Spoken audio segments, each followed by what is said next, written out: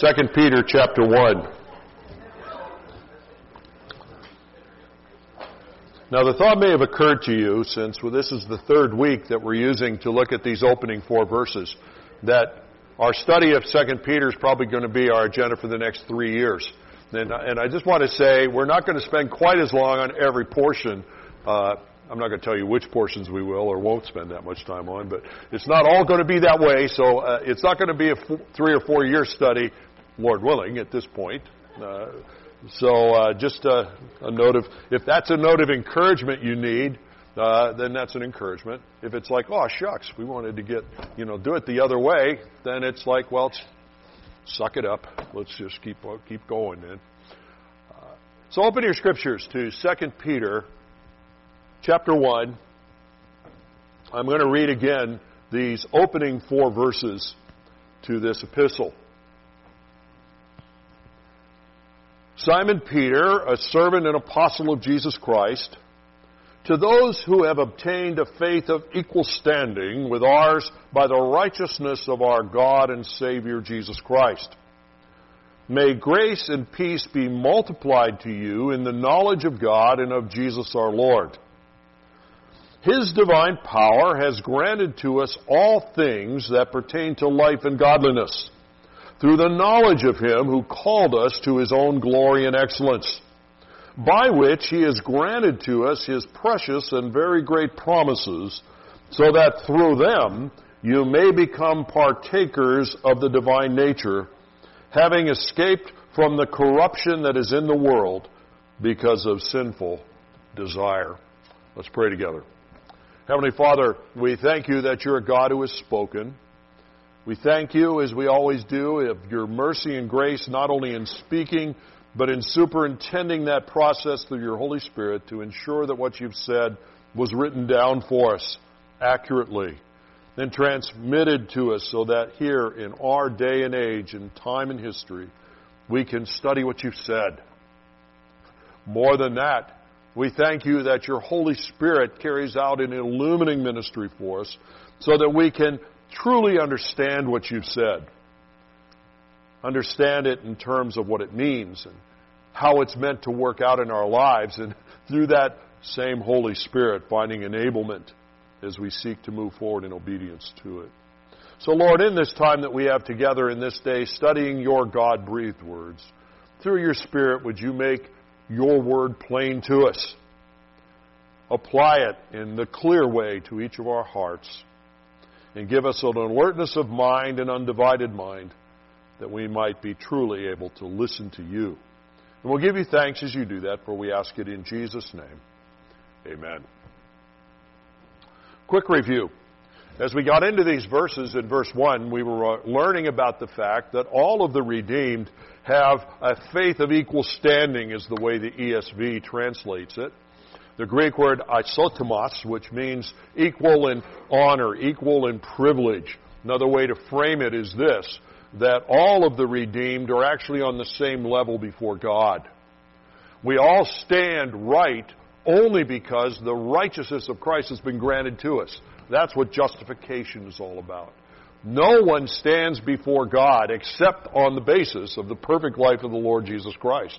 Those who've responded in repentance and faith have been granted that righteousness, and therefore there aren't differing levels, with some people on sort of an elite level and some people on not an elite level. None of us stands before Him on any other basis than what Jesus did, and it's certainly not tied in any sense to what we're doing. Does that mean that what we're doing makes no difference? Well, it doesn't make any difference in salvation. It makes a whole lot of difference in terms of pleasing the Lord. It makes a whole lot of difference in terms of accountability or answerability for the fruitfulness of our life as a redeemed believer. But nobody stands before God based on what they were doing. No one was saved by what they were doing except in repentance and faith. Then no one stands before God based on what they're doing. It's all rooted in the Lord Jesus Christ.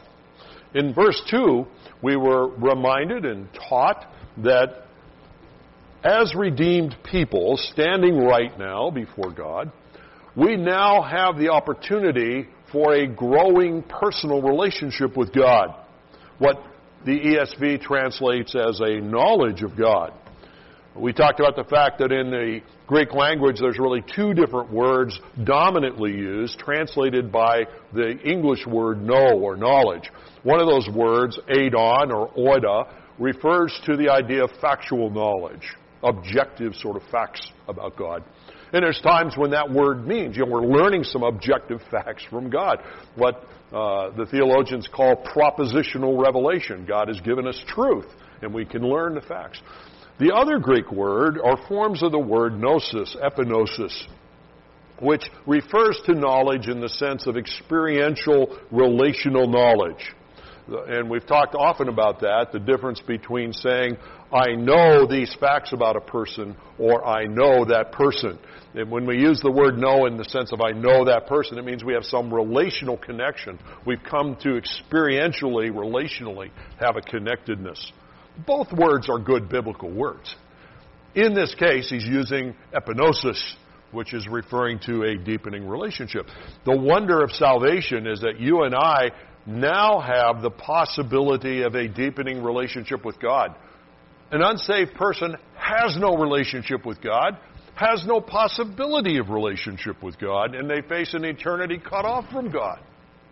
But when we turn to Christ in repentance and faith, not only is salvation now possible, but relationship with the God who created us for relationship with Him actually becomes a possibility. And we talked about the fact that one of the sad things is that it's very possible to be redeemed, but in practice have very little knowing going on in terms of deepening in relationship with the Lord. Last time, as we were in verse 3, we were talking about the promise that God gives us, that He has granted to us everything we need for life and godliness. And again, He's talking to the redeemed now, not the unredeemed. He's granted to the unredeemed what they need to be saved, which is to repent and believe in the work of the Lord Jesus Christ on the cross. But for the redeemed, He says, I have granted you everything you need, all things, panta in the Greek, meaning something without exceptions. We have everything we need for life and godliness. Everything that pertains to life, the Greek word zoe. And in the Greek language, zoe refers to a fullness of life, in contrast to bios, which simply means physical existence. God is offering us and gives us what we need to have fullness of life. Think of John 10:10, I came that you might have life, that you might have it more abundantly. That's the Greek word zoe. And God says, I've given you everything now that you need in Christ for fullness of life. For life that is truly life. That's why Jesus said, I am the way, the truth, and the life. Zoe. And also, He's given us everything we need for godliness, eusebia in the Greek, which means a piety. It describes an individual who is living with a God awareness. It's evident in their life that they are connected, they have a God awareness in their life. That's what godliness means. Of course, it shows up in holiness and righteous living and so forth. But somebody can try to be holy or maybe try to be righteous without much God awareness. Their life does not reflect that pious, devoted connectedness to God. And God says, I've given you everything you need for godliness, not just righteousness, but godliness, so that you can be a person living with a God awareness. And He says, two things tied to all of that is that, number one, you need to be growing in your knowledge of Me. And then secondly, you need to be drawing on My power, the Greek dunamis. God's power is needed. A redeemed believer cannot gain life and godliness by gritting their teeth and trying to draw on some inner strength. We gain life and godliness as a believer because we learn to draw on the indwelling Holy Spirit's strength. And it's in that discovery of His power that life deepens and our relationship with the Lord intensifies and our fruitfulness in life magnifies. Well, that's where we were. Well, why did it take so long to get there? Not totally sure, but that's where we are. Now, today, in verse 4, we discover yet a third, not just deepening a relationship, not just drawing on the enabling power of the Spirit, but we discover a third key to what God has provided for us for this life and godliness. And make no mistake, it's His intention that we be as redeemed people discovering all that life and godliness is about. That's what He wants for us. Then there's a third key to it. And that third key, as we see in verse 4, He has granted to us His precious and very great promises so that through these. So you say it's the life that He's given us, the indwelling Holy Spirit that He's given us, and precious and great promises that He's given us.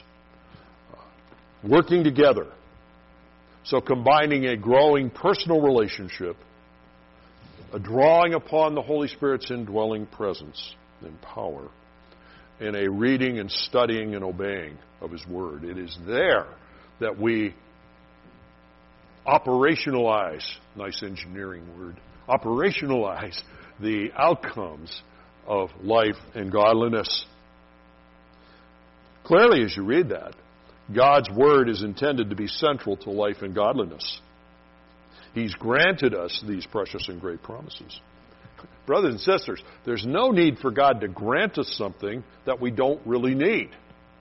But if He's granted something to us, we darn better well be taking advantage of it. Because it's not like He grants us 5 options, all of which will work. No, He has a plan, and when He grants us something, He says, it's this or nothing. In other words, you can't grow apart from this. You can't grow apart from the enabling Holy Spirit who's indwelling you as a redeemed believer. You cannot grow apart from the life I give you and deepening in relationship. You cannot grow apart from my precious and great promises. They're all necessary to see the growth in our lives.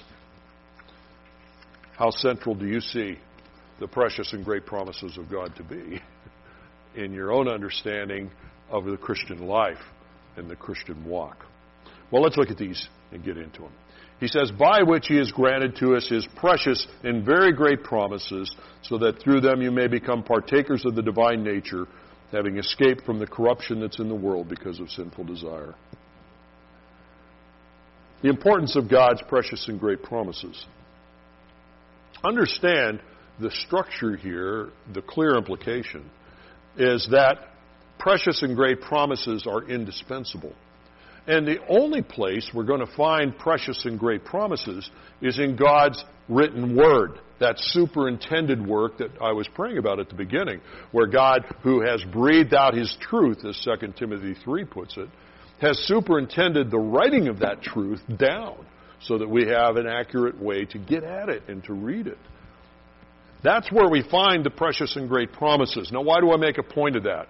Because in our culture, and sadly even in our Christian community, that point needs to be made. Listen, the precious and great promises of God are not going to be found because somebody who seems spiritual said, this is a promise God has for you. But a lot of people's understanding of God's promises is almost 100% tied to what somebody told them, not God's Word. You follow? So we don't find those promises because somebody sounds convincing who has said, oh, these are the promises of God. And by the way, these precious and great promises are not found in your own wishful thinking. There's a lot of things we want God to promise. And sometimes we can even get ourselves convinced He's promising that to me. The only thing you know God's promising you is this. That's it. You don't have any place else beside that. You say, well, I just felt so strongly convicted about it. Well, I think I'll trust revelation rather than your sense of confirmation.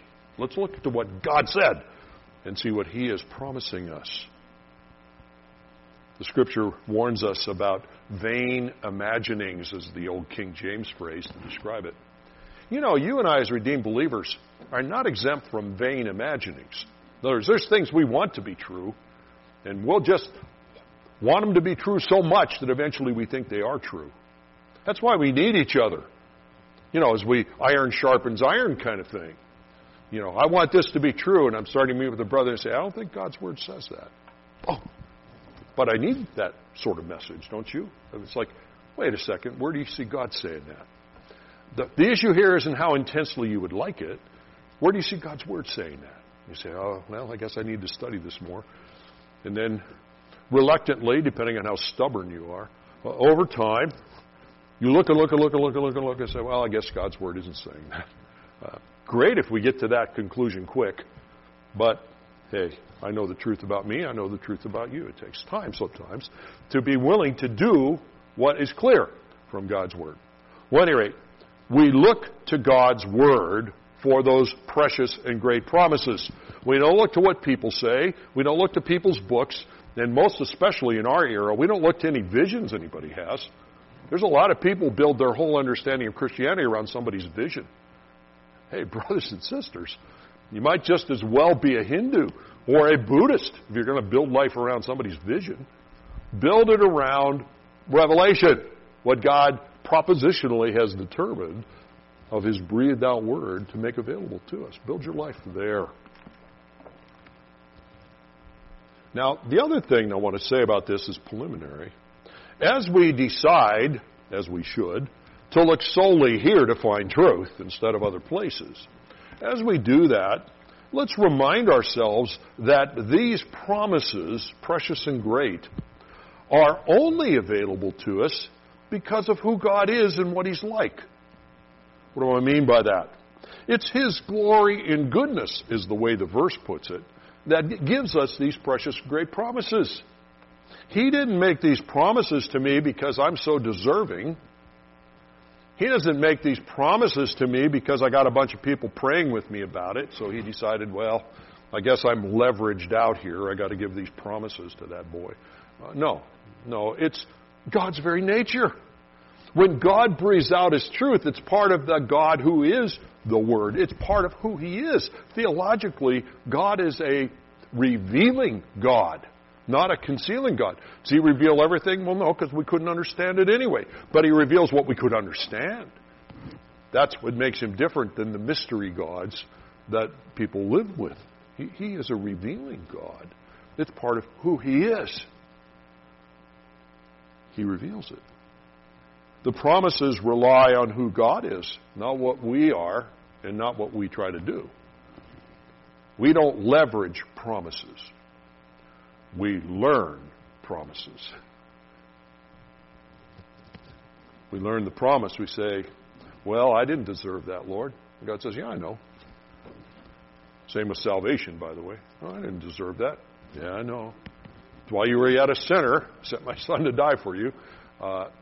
Well, I say these things simply because so much is said contrary to that or implied contrary to that sometimes we just need to state it and say, wait a second, here's the truth about it. Now, notice he says these promises are something He has granted to us. The word granted, as it's translated in the ESV, is a translation in the manuscripts of the Greek word doreomai, which is the idea of giving in the sense of a donation, an endowment. That's how the Greek would understand that. What's that mean?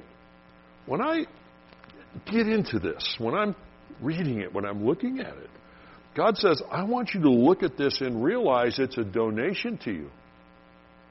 This is an endowment that I've given you. Much better endowment, by the way, than any money He could give you, any estate He could give you. God's endowed you with His truth. It's a gift from Him. A donation. A donation of truth in the face of error. A donation of light in the midst of darkness. And a donation of transforming power in the face of lifeless words, because that's all the world has is lifeless words. But these are living and active and sharper than a two-edged sword. And God says, I'm going to take this, and I'm endowing you with it. I'm donating it to you. You say, wow. And it's part of my nature as God to be a giver. Isn't it wonderful? That's part of the very attribute of God, one of the attributes of God, one part of His very nature, to be a giving God. It's deep within His heart to want to endow. He makes a lot of gifts, of which this broader body of promises, great and precious, are just a picture. Think how 2 Corinthians 9 puts it in verse 15. Thanks be to God for His inexpressible gift. After talking in 2 chapters in 2 Corinthians, chapters 8 and 9, all about stewardship and helping, he culminates it all by saying, now that we're talking about gifts, let's thank God for His inexpressible gift. The Lord Jesus Christ. Look what He's done. Everything we talk about how we should use our funds and try to help one another, it's important to learn those things, but all of that pales in significance to what God's already done for us. And the more we hang on to what He's done, the less issue stewardship becomes for us, because it's His. What the heck? I'll give that money. I've already got the greatest endowment, the Lord Jesus. Or think how Ephesians chapter 2, verses 8 and 9 put it, where it uses that word gift. It says, for by grace you've been saved through faith, and that's not of your own doing. It's a gift of God, not the result of your work, so that no one could boast about it. Or consider Romans 5:5. Hope does not put us to shame, because God's love has been poured out into our hearts through the Holy Spirit who has been given to us. The God we serve is a giving God. He can't give salvation to those who do not repent and believe in the gospel. But that doesn't change the fact that His nature is to be a giving God. That's why He gave His only Son to die for us on the cross. So this God, whose very nature is to be giving, says, I'm expressing that very nature in giving you precious and very great promises. Are you taking advantage of the transforming power of the donation of living and precious promises? It's possible to be a person who's taken the gift of salvation and as a result has received the gift of the indwelling Holy Spirit and not be benefiting from the gift of the precious and very great promises. Very possible for that to be the case. Sobering, isn't it? And yet, that's the reason He's challenging us about it. He said, I'm endowing you with this. Well, I'm not too interested in that, Lord. Well, He says, these promises that I've endowed you with, I want you to keep reminding yourself that they're precious and very great. Notice, I'm purposely choosing these words to describe them. God never chooses just randomly things. He always has a reason for every word He chooses. He says, I want you to understand, I look at these promises, they're precious and they're great. Do you see the promises of God in His revelation to us as precious? The Greek word is timios. The idea of something that's of great price, costly, and therefore valued because we see them as such a great price. I was thinking Psalm 119, verse 103 puts it, how sweet are your words to my taste, sweeter than honey to my mouth. And Psalm 12:6 says, the words of the Lord are pure words, like silver that's been refined in a furnace on the ground, purified 7 times. Yeah, that's getting close to seeing it as precious. Or Psalm 19:10 says, more to be desired are they than gold, even much fine gold. Sweeter also than honey and the drippings of the honeycomb. That's what precious means. That's what precious means. So here's the question again I pose to you. How precious, and only you can answer that, but how precious are God's promises to you? I mean, you can read some of these things, not just in the Psalms, but I gave you some examples of it. You can read those, and you can even say, amen, I think they're true. But that doesn't mean, amen, they're true for me. They accurately reflect where I'm at. And God says, I want them to accurately reflect that. I want you to say, how sweet your words are to me, Lord. How sweet they are. I want you to be able to say, these are pure words. These are like silver refined in the furnace. Or, I desire them more than gold. You know, God wants that to be true. And by the way, the answer to this, how precious are they to you, is proven not by what you say you feel about them, by what you do with them. That's how you prove it. Are they precious to me? Well, are you becoming a man or a woman of the Word? That says they are precious to you. If you're not becoming a man or woman of the Word, then no matter how many times you say, well, they are precious, they're not that precious because you're not prioritizing becoming a man or a woman of the Word.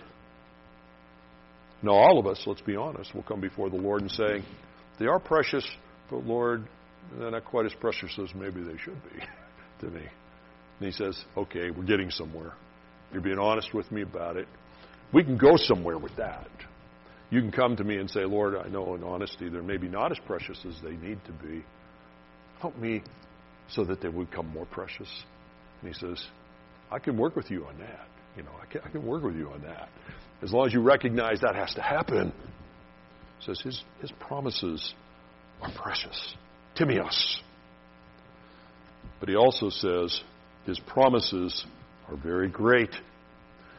The English, in the English Standard Version, very great translates the Greek word megos, and you should encounter, just think of mega and how many words include that in English.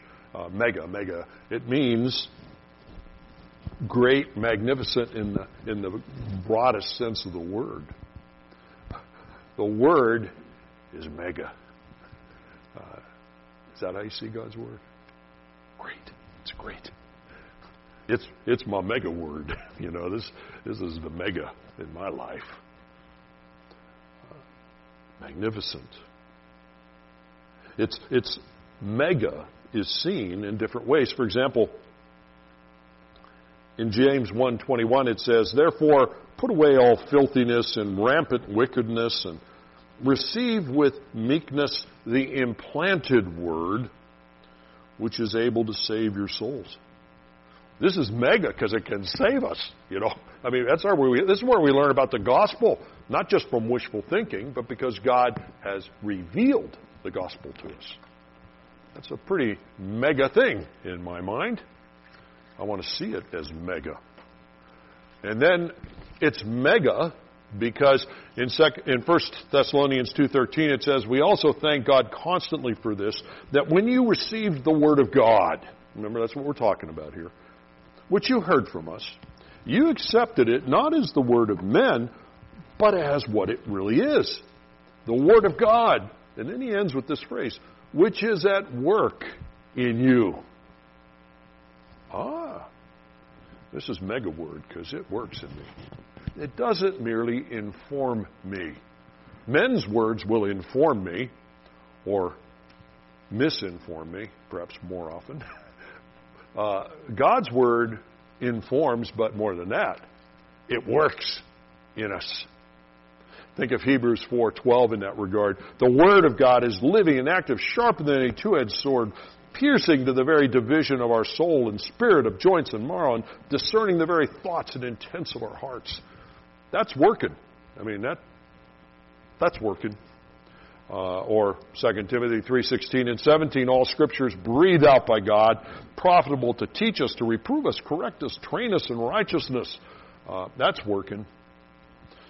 The Word of God is mega, all right? Very great. Very great. Because its power is such it can save us, and its power is such that it transforms us, modifies us, pierces us. Pierces us. And he says, I want you to understand that this word, which is along with the indwelling Holy Spirit and a determination to actually build relationship and grow with the Lord, is the third of the triad that's necessary to really grow in life and godliness. He says, I want you to understand all of these promises, these great and precious promises, are yours in Jesus Christ. Think how it puts it in 2 Corinthians chapter 1, verse 20. For all the promises of God find their yes in Him. You mean those precious and great promises? Yeah. They find their yes in Jesus. If He's my Savior, I got the yes in all of this. The precious and great promises all find their yes in Christ. Sort of makes you think maybe the Scriptures are not randomly disconnected verses, but maybe have some theme running through them.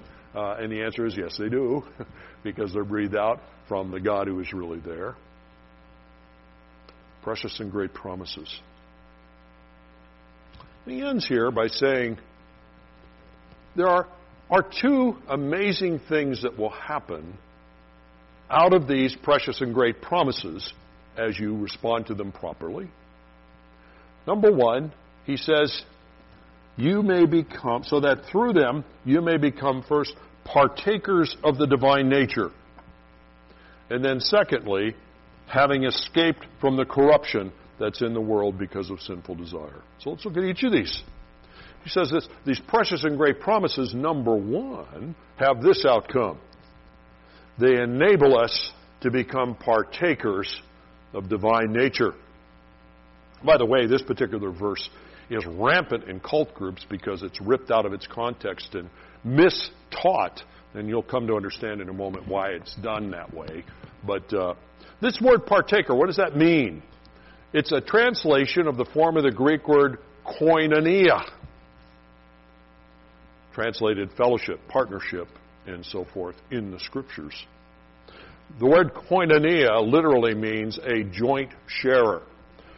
It was used in the Greek language frequently to describe a marriage relationship where people were recognized as committing themselves to facing life together.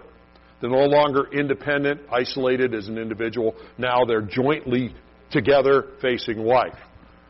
God used that word as a core word throughout the Scriptures, the New Testament, to describe to us what fellowship, partnership is all about.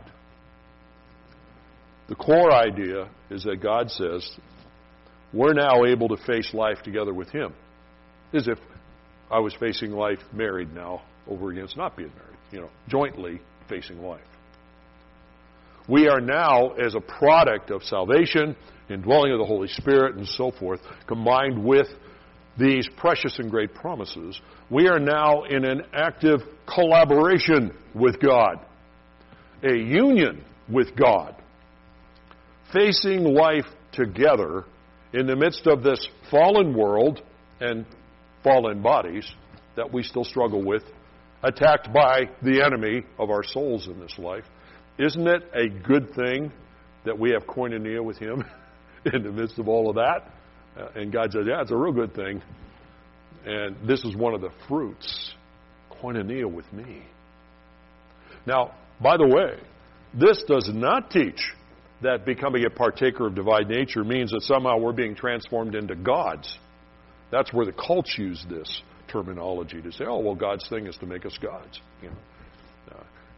I could go over half a dozen cults and describe that to you, but of course, this, along with some other things, is at the heart of Mormonism's distortion of Christianity to say, well, God's intention is you become all gods, And then you'll become your own God, and eventually you'll create your own world with spirit children and all kinds of other crazy things.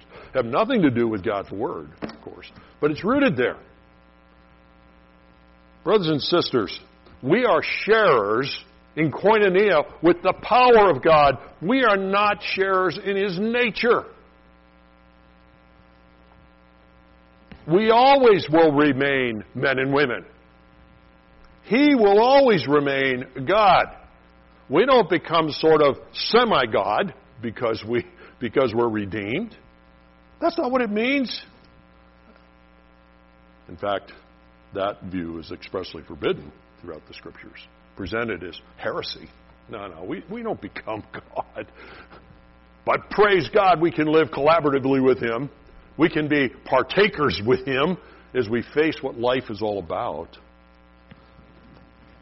To become a partaker means that through the enabling power of the Holy Spirit, combined with our obedience to this transforming promise of God, His living Word, we end up working together and facing life. We end up working together in koinonia in dealing with sin, dealing with a fallen world culture, dealing with satanic attack. We worked together with Him, Think of the end of chapter 5 of 1 Peter that we spent time on and the reality of that spiritual warfare. We work together. We work together, and as a result, we can have victory and fruit. We can have it. Think of how this is framed in different places. I'll just give you one verse to help you see the framing of it that the Scripture gives us. In Colossians 1:29, Paul is speaking and he says, "For this I toil," and he's been talking about some ministry issues. He says, "For this I toil, struggling with all of His energy, which powerfully works within me." That is collaboration. Koinonia. Paul is toiling. That's not passivity, that's activity. But notice, it's a combined collaborative arrangement.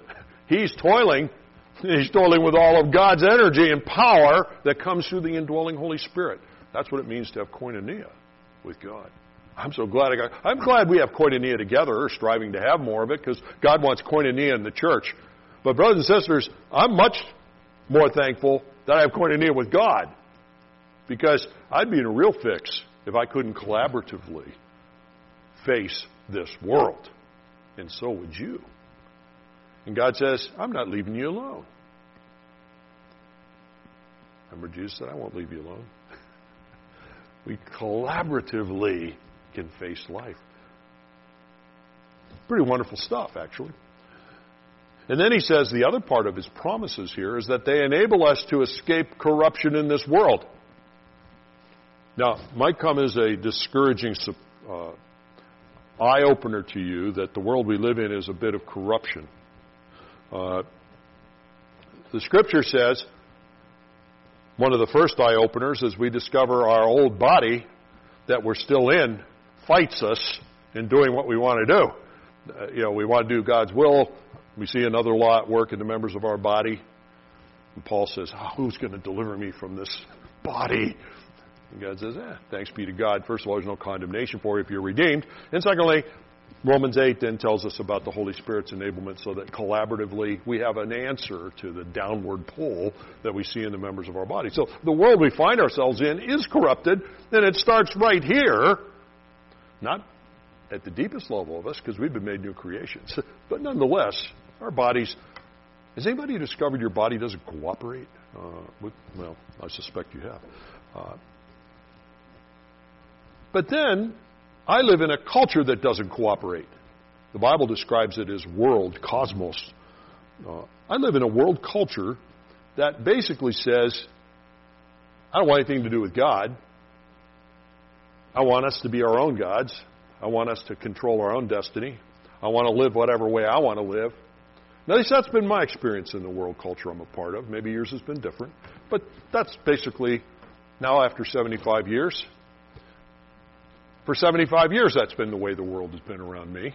So I don't have any great expectation. It's different in the upcoming years. I have no great utopian hopes for the human condition and its inherent goodness, No. The world is corrupted. My body's corrupted. And Satan, as chapter 5 of 1 Peter told us, talks about like a roaring lion seeking somebody to devour. On top of it all, I got an enemy trying to... that's our circumstance. A triple temptation team. Now, I'd do miserably even if it was just one. But the fact of the matter is I have no hope because it's a triple temptation team. If I'm left to my own strength, every day is going to be marked by guilt because I cannot be. But God says, let's face this in koinonia. I've given you everything you need for life and godliness. Let's face the struggle with your flesh. Let's face the struggle with a fallen world. Let's face the struggle with the roaring lion. Let's do it collaboratively. Yes, you step out, you toil. Toil with all of my energy, which will so mightily work within you through the indwelling Holy Spirit. That's a formula for success against the triple temptation team. Anything less than that means you're going to fail. And I will fail. And so God frames it this way. He says, here's my promise.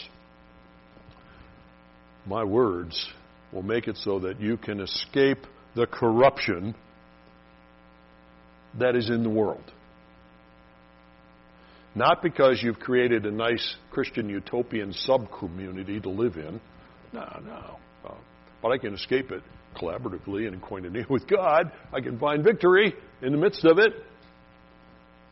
And eventually, I can escape it completely because I can be in His presence when He takes me out of this world. And then it's His plan to have a new heavens and a new earth in which righteousness dwells, sin's gone, there won't be any corruption there.